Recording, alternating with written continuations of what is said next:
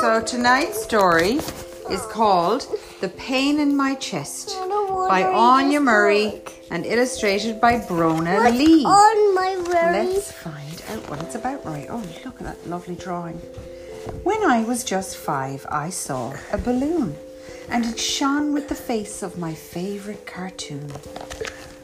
It was floating away on a thin silver string, so I reached out my hand to grab hold of the thing. But what if I took it and it popped in my ears?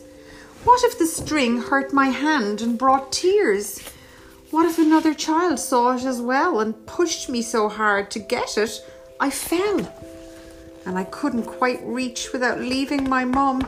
And if I had lost her, what would I have done? So my hand fell back down at my side to rest, and I walked away with a pain in my chest. When I was just 6, my school did a show, and I longed and I hoped to play the hero.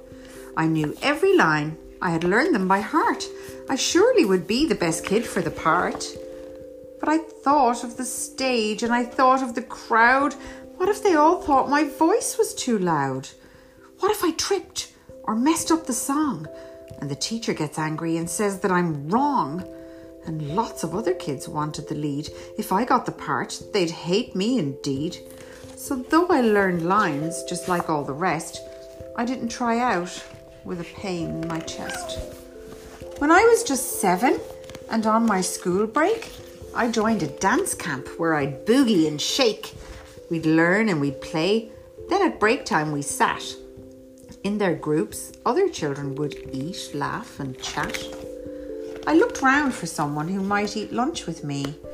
Then I noticed a girl who sat by a tree. I wanted to go over. She looked nice, but shy. Maybe we'd be friends if I was brave and said hi. But really, I thought, she must like to be alone. Why else? There's a monster.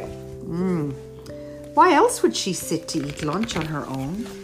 And maybe she'd be embarrassed and mad that I would say hi. The thought made me sad. And I bet she's just waiting for all her friends to show. I'd just be annoying if I said hello.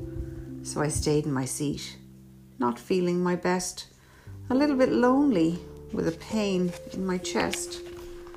When it was nearly my birthday, I was almost 8. I wanted a party. I wanted to celebrate. When I asked my mum, she looked at me bemused. You want a big party? I'm a little confused. You've always hated being at the centre of the room. You hate meeting people. You even hate balloons. If you don't want a party, you just have to say. You don't have to do it. It's really okay. No, I do like those things. I think they're the best, but I've always been stopped by the pain in my chest. Whenever I try, it stops me in my tracks. Whenever I hope, that's when it attacks. Even as I explained... What's that? That's the pain in her chest. That's what it looks like.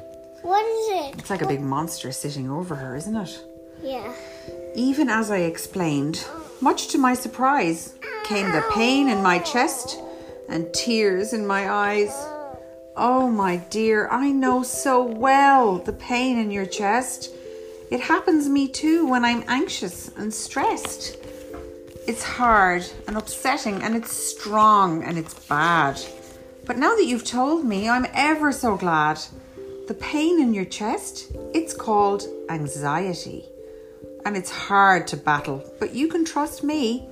The way to defeat it, the thing it hates most, is when we share it with those who are close. Because when we talk and when we share, our friends can support us. They can learn how to care. And the more you talk, saying loud and far that the pain in your chest is not who you are, more people will learn. More people will care. Maybe others will realise. Maybe others will share. Share their panic and sadness and upset and distress. And together, we'll slowly cure the pain in the chest. That's the end of the story. Rory's a bit sad today because he's hurt his leg. He has a graze on his knee and it's hurting him, isn't it? Yeah.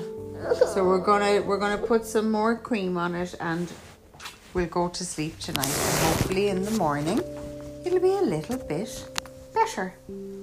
Night, night, Rory. Okay.